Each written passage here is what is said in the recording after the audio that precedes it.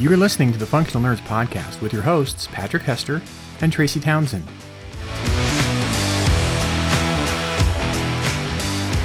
Welcome back, friends. Please make sure your pod seats and tray tables are in their full, upright, and locked position. The airlock has been sealed, and docking clamps have been released for an on-time departure to the Functional Nerdverse. How are we doing this week, nerdlings? How you doing, Patrick? Well, as I'm sitting here and I start hitting things on my desk and making noise and that I'm going to have to well, that's, remove, it's just, it's peak 2022 at this. Yeah. It's only the second episode of the year, so you gotta give me a minute to catch up again. Right, you have to remember how the whole Get thing back is in the done. swing of It's like things. that business where you don't remember what year to put on your checks for a while.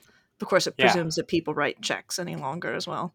It's funny because you and I have had plenty of conversations where I've said, Tracy, we don't have to record every single week. Like, we don't have to put out 52 episodes a week. And that was something that was really hard for you to accept. Like, well, teacher, you're like, well, no, there's 52 weeks in the year. I've got to make my syllabus for the entire year. We've got to have this whole thing. Right. But the flip side of that is when we do take a break, it's like, what the fuck? I don't want to get started again. No, it's like it's exactly that sort of thing, and perhaps our guest has some perspective on that as well, with some background in university and so on. But I know that after a break, because I'm about to next week be teaching again after being off for about 3 weeks. After a break, whether it's summer or winter or what have you, I come back with a definite feeling of like, the hell am I doing? How does this work? There's so many of them. Like they're gonna catch on that I don't know what I'm doing. It's gonna be bad, so bad. And so, I mean, then again, it could be entirely possible that Dr. Lorraine Wilson is far better in her various pursuits than I have ever been, and I would be happy to concede that ground. Lorraine, how are you? I'm grand. Thank you very much. Thank you for having me. So, where are you calling? It's not exactly a call. I guess Zencaster is kind of a call, right? Kind of is that call. language we could use? Yeah, sort of. That'll do. So we've been doing quite a job in the last year or so of going international. So where are you joining us from, Lorraine? I am in Fife in Scotland. So I am quite near the sea, near St Andrews, which a lot of people might have heard of because of princes and golf and that kind of stuff. Yeah. But yeah, very near St Andrews by the sea in Scotland. That's fantastic. So I just gonna throw it out there. I work for a company that teaches people how to play golf. So. Oh really? Oh, I do. Yeah, but I'm the Holy Grail. I used to be in marketing. Now I'm in sort of the IT software development side. So I don't actually have to teach people how to play golf, but that's like the basis of what the company's all about. But you are part of the curse. Yes. It is golf. Yes. Wait, there's a curse? Like are the people of Fife like quietly resentful of golf culture? I rely upon you, of course, to speak for the people of Fife in their entirety. Well, I do speak for every single person in Fife. No, there's a certain kind of wry contempt, perhaps, for the people who come over and spend an awful lot of money for their one round of golf on the old course in St Andrews. It's like modified tourism. Yeah, it's a very specialised form of tourism. And I think we all feel a little sense of very cruel, masochistic glee when their booked session on the old course happens to coincide with like horizontal hail and stuff. And they go out anyway because they've been booked for a year. Yep. And everybody mocks them. It's like it's a destination. Exactly. They've got to tick it there's off lots on of that those. thing. Yeah. St. Andrews becomes a it's a goal for a lot of people who get into golf. I have never been into golf that much. Like, I'm fine playing at the 9-hole golf course near the airport that's got the apartments around it. And, hearing my ball hit the aluminum carport roof as I'm slicing left and right. Satisfying. Yeah. That's mine. I'm fine with that. I'm wicked. Plus, it only costs like $20. Yeah. So you can't go wrong for like $20 versus I'm going to spend $10,000 for a trip to St. Andrews. Yeah, that's not happening. I've never played. I don't feel a particular compulsion to play. But if you do get bored, a great thing to look up on YouTube is Robin Williams talking about how golf was invented. Oh, that is the funniest damn thing ever. It's hilarious.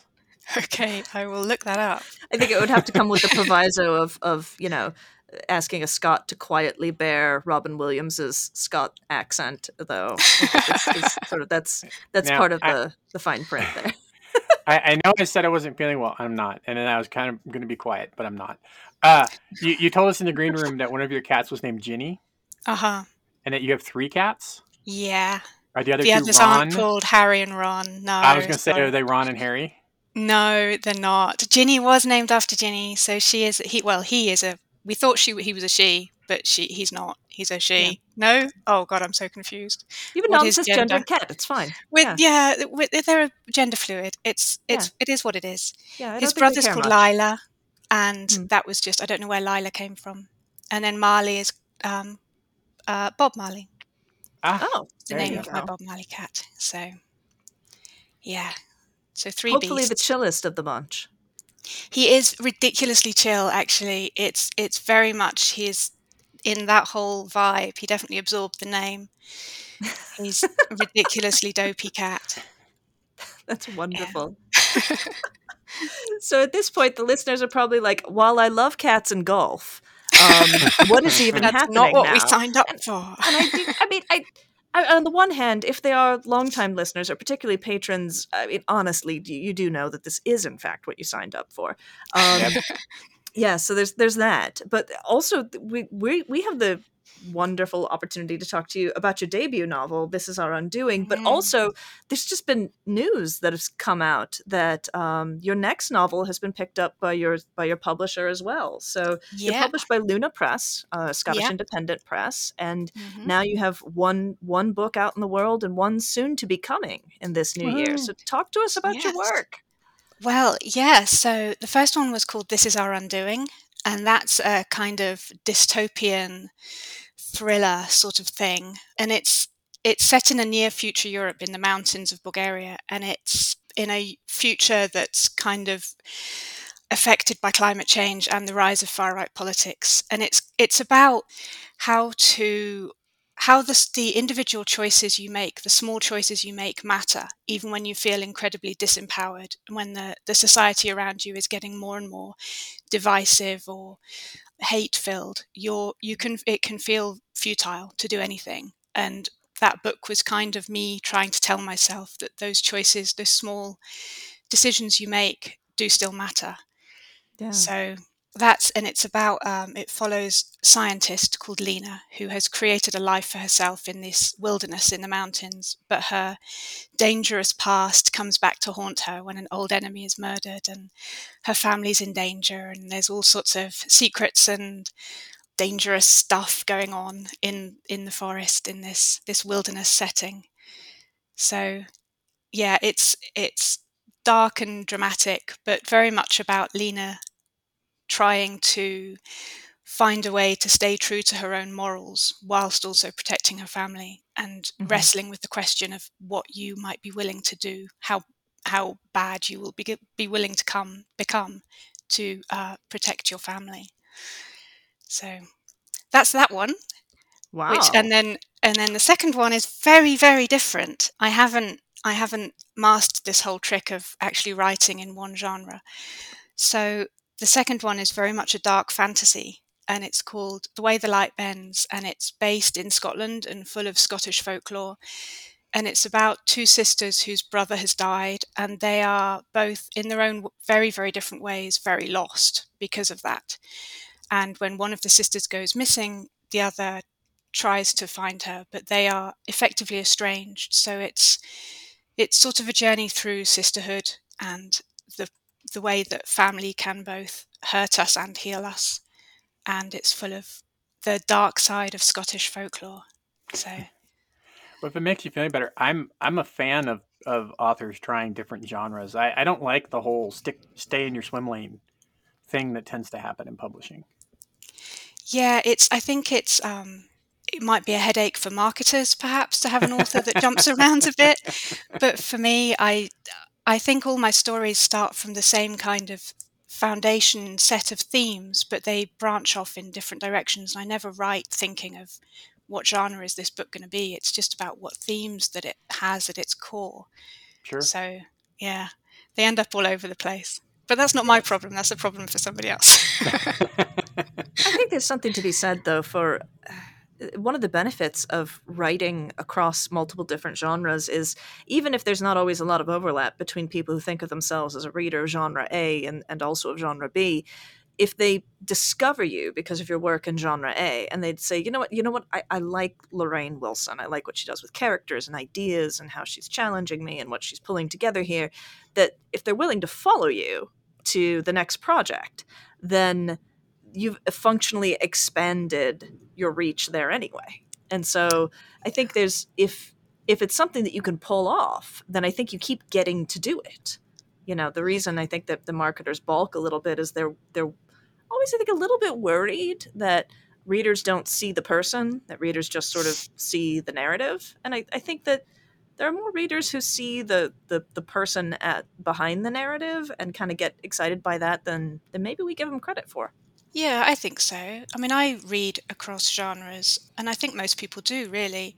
Mhm. So the idea of having to limit your writing to one genre has never struck me as particularly necessary. I mean, some people do, and they love it, and they only ever write within one genre, and that's their passion, and that's fine. Mhm. But I think doing it as a career choice rather than as a love is weird. Wouldn't sit comfortably with me. Yeah, yeah. Well, there's that old saying too about write what you know, which I think it tends to get interpreted too narrowly as well. But in your case, with the first book that This Is Our Undoing, the write what you know seems to be coming in the ecologist, Yeah. main character.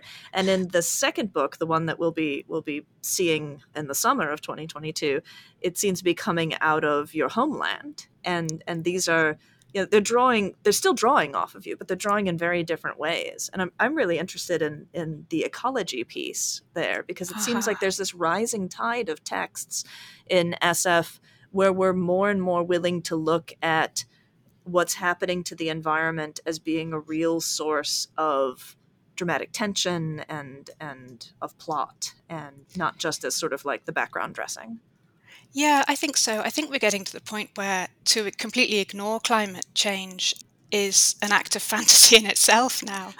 So, and I think SFF has always been a genre that looks forward and looks at for answers to difficult questions. And one of the most difficult questions we're facing right now is climate change, right? And what's going to happen and what we're doing about it or not doing about it. So I think SFF is kind of the obvious genre to look to for the way that we are expressing our concerns about that and the way that we're exploring our fears. So yeah, it feels very natural to me to have that in my writing. I mean, even if it's not a big theme, like in my second book, The Way the Light Bends, there are climate extremes happening, but it's not really a theme in the story. Whereas in This Is Our Undoing, it's very definitely a theme. And I think both approaches are useful because that's our reality now, and we need to be able to explore it both emotionally and logically, I think. There's the question as well as, I think, far right politics you mentioned as being sort of Yeah. you referred to it as the backdrop of far right politics. And Yeah. the UK has certainly been going through its moment. I Yeah. talk about like its moment as if it's just like this one pinprick in time. We've been going through a saga of We of still its are, own. yep. Yeah, in much the same way that America has been going through something of a saga over, I think, longer than it has maybe wanted to admit. Yeah. It's been going on for us. It's just become very visible in the last few years. I don't know to how thinking again, like, this is it's SFF. It's so-called escapism, but it's also the reality and the sort of world in which we're swimming. Like, how does the climate change and the climate threat and the far right politics sort of interact in the fiction in your mind?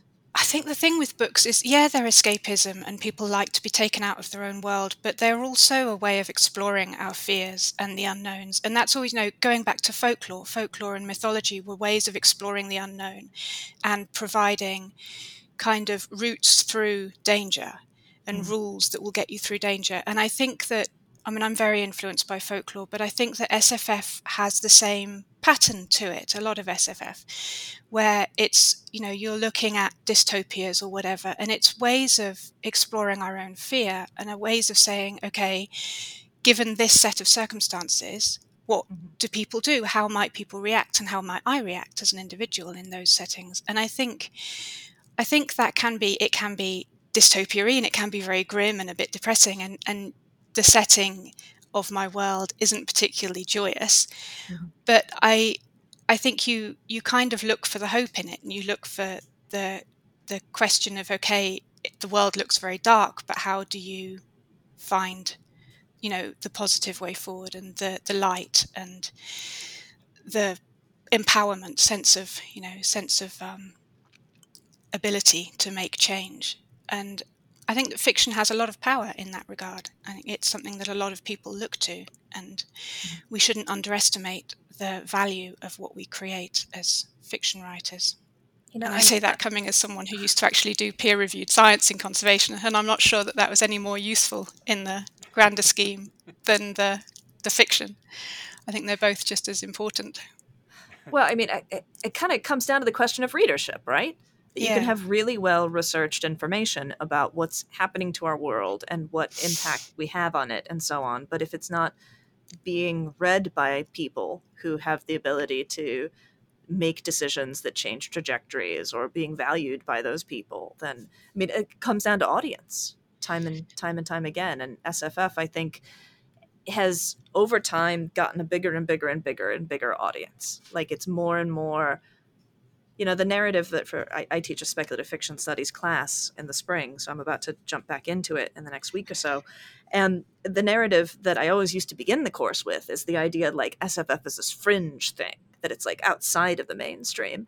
It's not really true anymore. Like, it's become much more entertainment central. We were joking with each other that last week's episode, the picks of the week that we all came up with, each one of us, Patrick and our guest, Nicole Glover, and myself, we each named something that was a Disney property. And putting aside for a moment what that says about the stranglehold of Disney on entertainment, like, they were all very SF-null, though.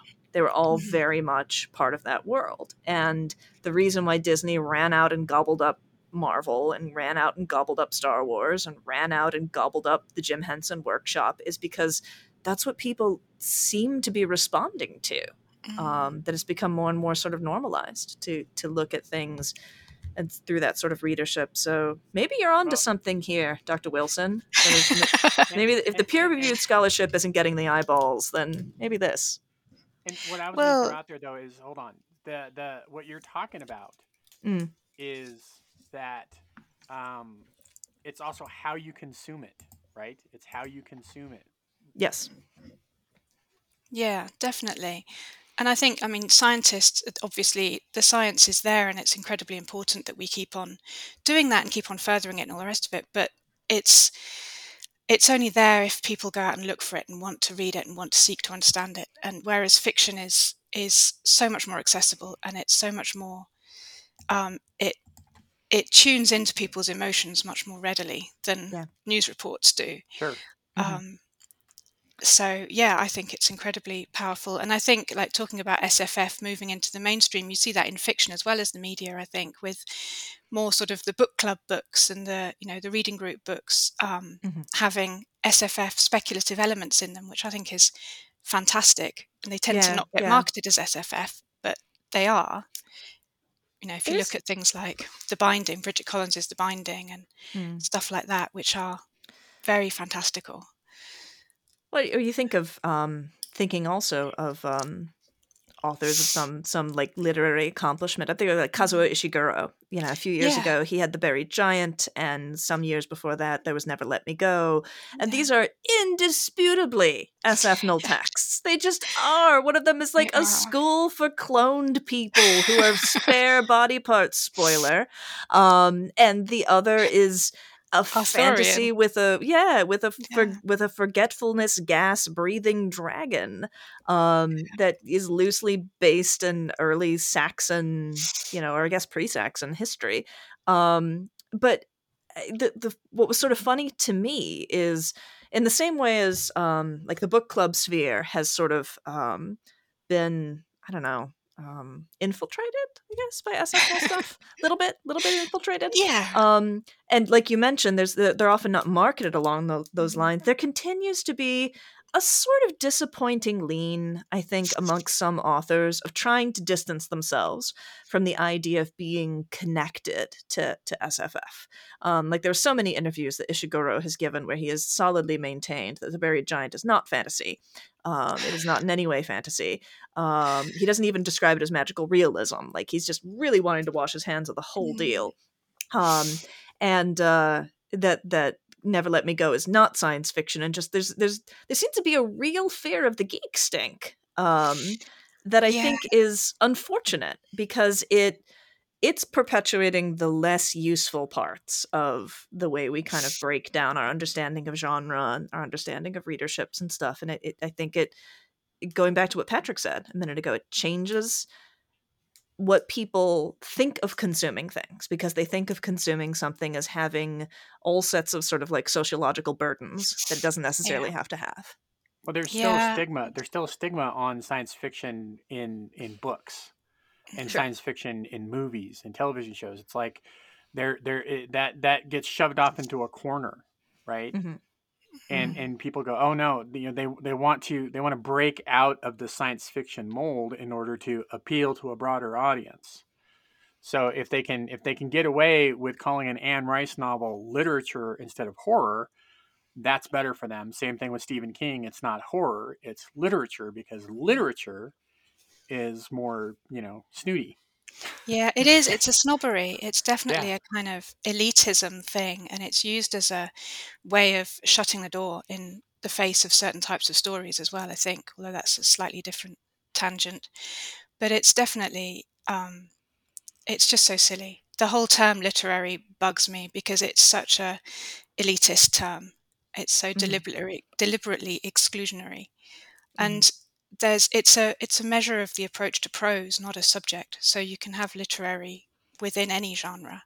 Hmm. It's not something that's separate from genre at all. And it annoys me that people like Kazuo Ishiguro insist on seeing literary as being separate from what they're actually writing, which has dragons in. Yeah, yeah. I mean, at a certain point, we're just describing a bunch of toolboxes. Yeah. And then people are building toolkits that get them to and through the stories they want to tell. And in the same way that I'm speaking a little bit out of turn here because I know absolutely dick about tools. Like none, not a thing. Like, but it would be, I guess, a little bit. I mean, I suppose there's tool elitism. Like, did DeWalt people give a side eye to Ryobi people in the cordless drill world? Listeners, please weigh in on this if you can. This is clearly something I need the record set straight on, but it does feel a little bit like, if you knew that you needed to use a wrench or with respect to our guest a spanner for a particular for a particular task versus needing a screwdriver, you wouldn't be upset about the presence of a screwdriver in your bag of tools. You'd say, well, this is the thing that I need. This is the tool that makes sense to use for this application. But we don't tend to view tools in with the same sort of like creative and emotional stakes. We view them as these like objects. Yeah, and Yeah, I and think. that's like going back to, what I said about not writing to a particular genre. I think you should write what suits the heart of your story. And if that's one genre or another, or if that's more literary or more commercial in prose style, then that is what it is. That's what suits the story. And there's no better or worse for any of that. And I think the moment people start to see one thing as being better than another, and particularly one genre as being better than another genre, you're just on a hiding to nothing. It's yeah, you're missing out. You're it's depriving Yeah. the yourself of it, stuff. it it's something that Anelia, the former co-host, and I used to argue about all the time with music. A good song is a good song, Mhm. Mhm. right? It doesn't matter if someone covers the song for country or if someone covers the song for rock or for pop or something. A good song is still a good song Oh, you just said at that its you Yeah. heart. argued about it though. So are you describing his take or yours? No, I mean we would argue because I would be like, I can't believe that I like this cover of this song from this band in this genre that I I see. don't listen to. I see. And he Gotcha. would go, well, a good song's a good song. It doesn't Gotcha. Mm. matter who covers it. a good song is a good song. And that was kind of the argument part of it. But it's the same way. It's like a good book, a good story is a good story. It doesn't matter really what genre gets slapped on it. It's one of the things that I used to love about Angry Robot is that they would put suggested genre categories on the back, and it was basically for the benefit of the book person at the bookstore as to where to shelve it. But it was also for the person, flipping the back of the book and looking at it and going, oh, well, this is a thriller and it's science fiction and it kind of fits in horror and it kind of fits in climate change, and like there'd be a bunch of things on there to kind of give you an idea rather than just this is science fiction or almost like search this is terms. fantasy. Yeah. Yeah. So, like I used to like that. Yeah, I think that's really good. And that's I guess that's the problem with physical bookstores, is that there has to be a place on a bookshelf where a book sits.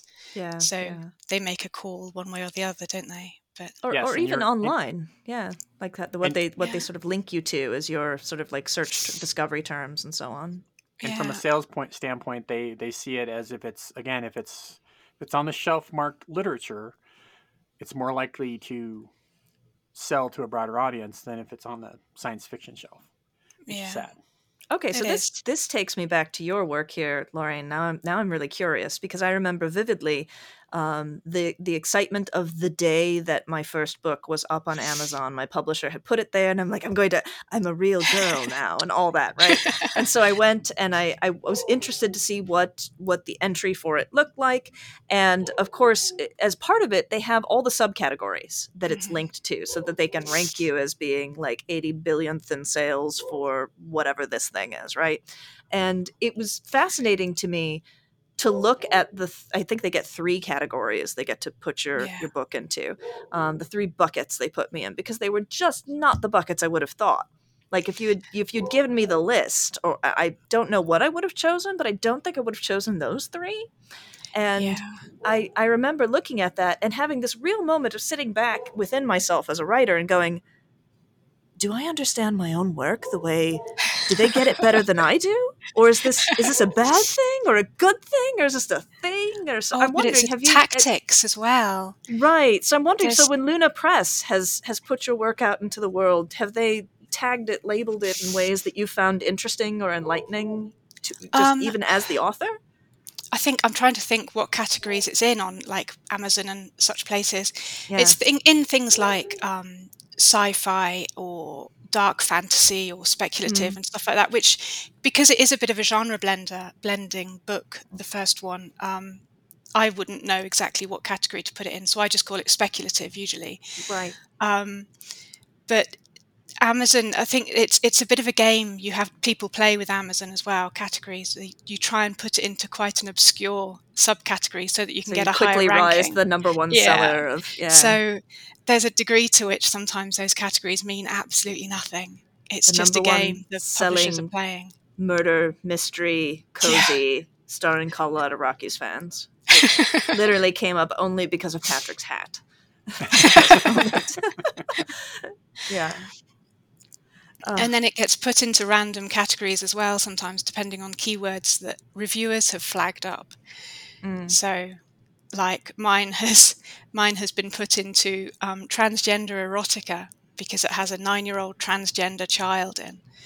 Which is that is a problematic bucket right there. Exactly. So that's a few reviewers flagging up the transgender child, and it's got lumped into this erotica category, which has quite a few red flags going on there for somewhere in the process. Oh no. But there we go. Well, I don't care. I'm in some good company. There's all sorts of books that have been put in that bracket, so I don't care. Oh, good. Like maybe you can get together with those authors at some point and have a drink and be like, so, what brought you here? Exactly. Oh man. I feel like we need a bit of a palate cleanser after that. There was a bit of a thing. Should we ready for picks of the week? Do we think? No, we're good. We're good. Yes, we can do picks of the week. Yes. Picks of the week. All right. So we know Lorraine's going to pick St. Andrews and the old. Yes, clearly. So yeah, my love of golf. kind That of or Bob Marley. Yeah. So, with picks of the week, this was already my pick before I sat down to kind of pull together my show notes and stuff today. And then when I realized the way that everything was sort of lining up, I was like, "Oh no, this is perfect! This is a perfect pick, not just because I love it a lot, but because of Lorraine as well." So my pick of the week was one of my Christmas gifts.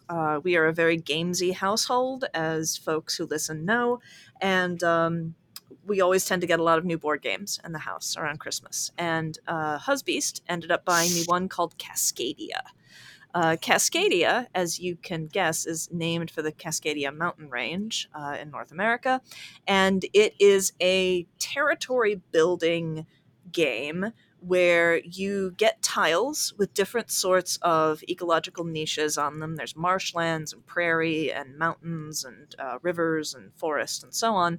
And based on the types of wildlife that can be supported on those different tiles, you draw tiles and you draw wildlife markers, and you're trying to build an ecological habitat that can support a wide variety of different creatures that allow you, depending on how you arrange your habitat, to score points differently.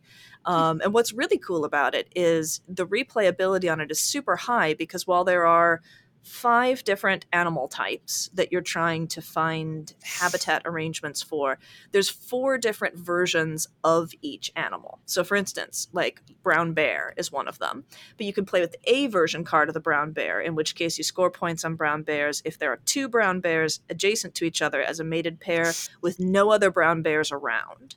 And that's the only way you could, or you could do it if they're like, there's 2 brown bears, but they're in line of sight of another 2. And so there's different ways as you get really good at scoring out the animals in one particular deck of cards. You can switch to the B deck of cards and the C and the D and the E and so on. And that gives you the ability to kind of remaster the game for different players. You wouldn't even necessarily, you could mix up the different types of cards so that now you're using this type of red-tailed hawk versus that type of red-tailed hawk. And it's really fun. The game is rated for ages 13 and up, but my precocious 10-year-old has already whooped my ass in it twice. So clearly, that's not a limit. So I recommend checking out Cascadia if you're looking for a game that scales really well and has lots of replay. Nice. That sounds ace. I'll have to have a look. All right. So Lorraine, Patrick, who's next? Lorraine. Oh God, I don't know. You mentioned earlier on, and I nearly squealed when you said it, but I didn't. You mentioned that your previous guest was Nicole Glover. Yes. I would just like to say I love her books. They were one of my best reads. Those 2 books, The Conductors and The Undertakers, from last year. I just loved them. They're so much fun. So I had a little fan moment when you mentioned her name. But oh gosh, I don't know.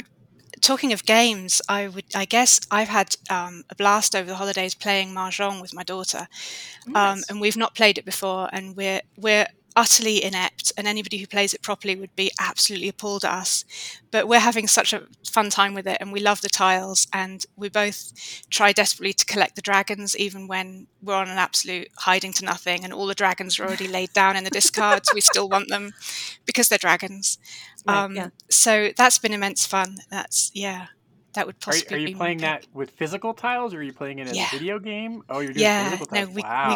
I got a set. I'd always wanted to know how to play it, and I still don't, but I'm having fun kind of playing about a third of the rules, possibly even less. I went to like a Mahjong awesome. workshop with my mother-in-law once when we were on vacation together, and it was the most bewildering and humbling 3 hours of my life.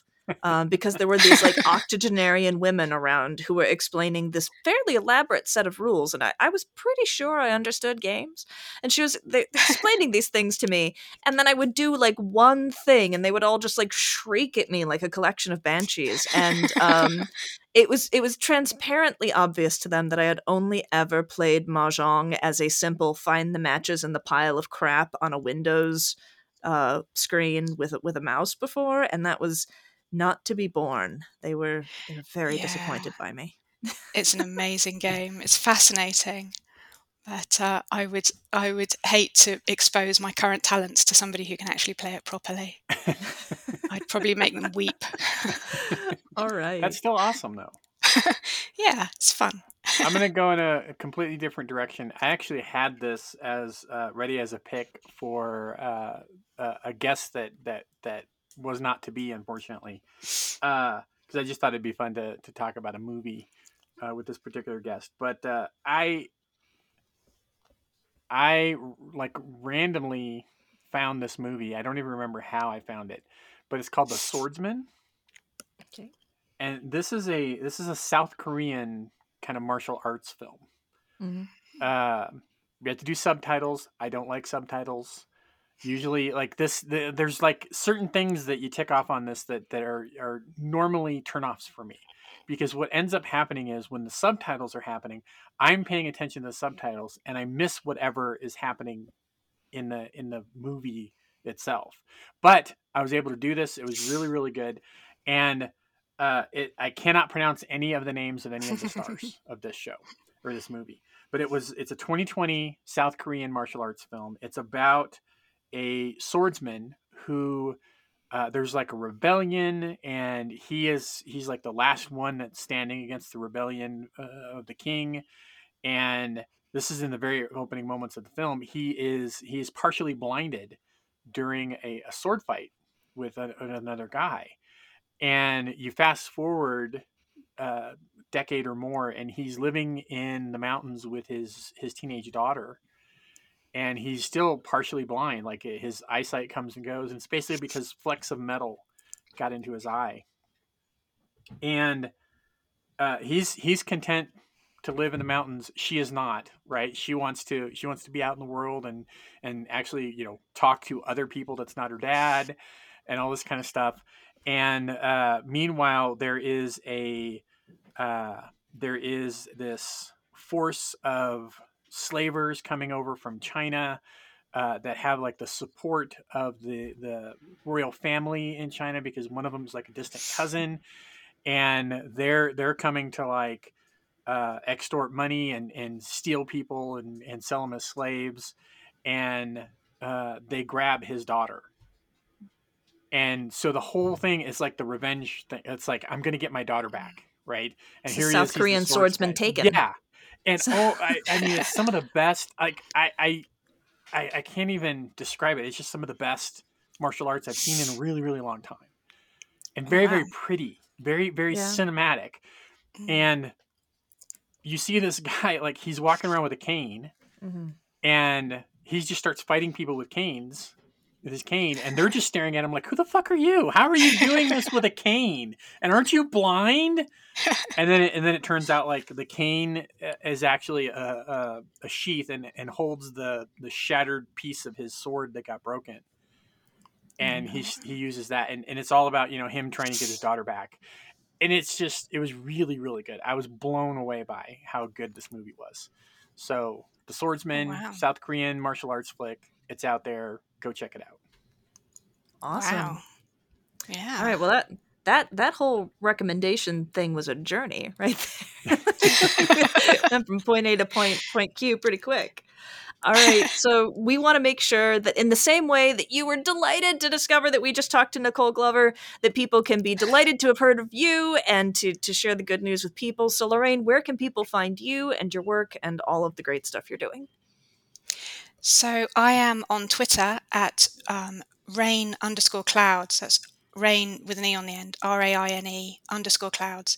And that's where I am most. So you can come and find me there. But I'm also on Instagram, and I have a website called Shadows on Water at WordPress.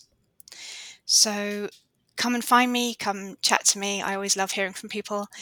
And my books are on Amazon. Well, my second book isn't yet. My book is on Amazon and Barnes & Noble, I believe. I haven't checked. I meant to check before speaking to you guys. Yes. Haven't done the whole where is it in America thing.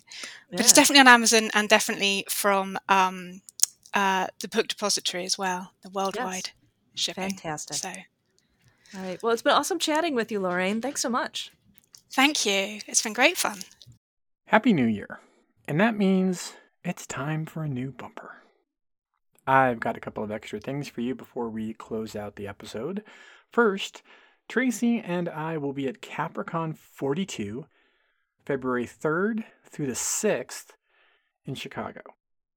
Capricorn 42 will be held in person at the Sheraton Grand Chicago Hotel. We're talking about doing some sort of hangout, and as soon as we get that locked down, I'll let you know. They've not locked in the schedule yet, but I think that they're getting really close, so we'll let you know as soon as we do. For more information about Capricorn 42, please visit capricorn.org.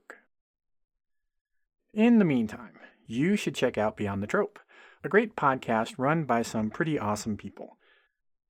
Giles and Michelle have been putting out episodes regularly for over 7 years. They have a lot of great guests, just like we do, and have a lot of fun, just like we do.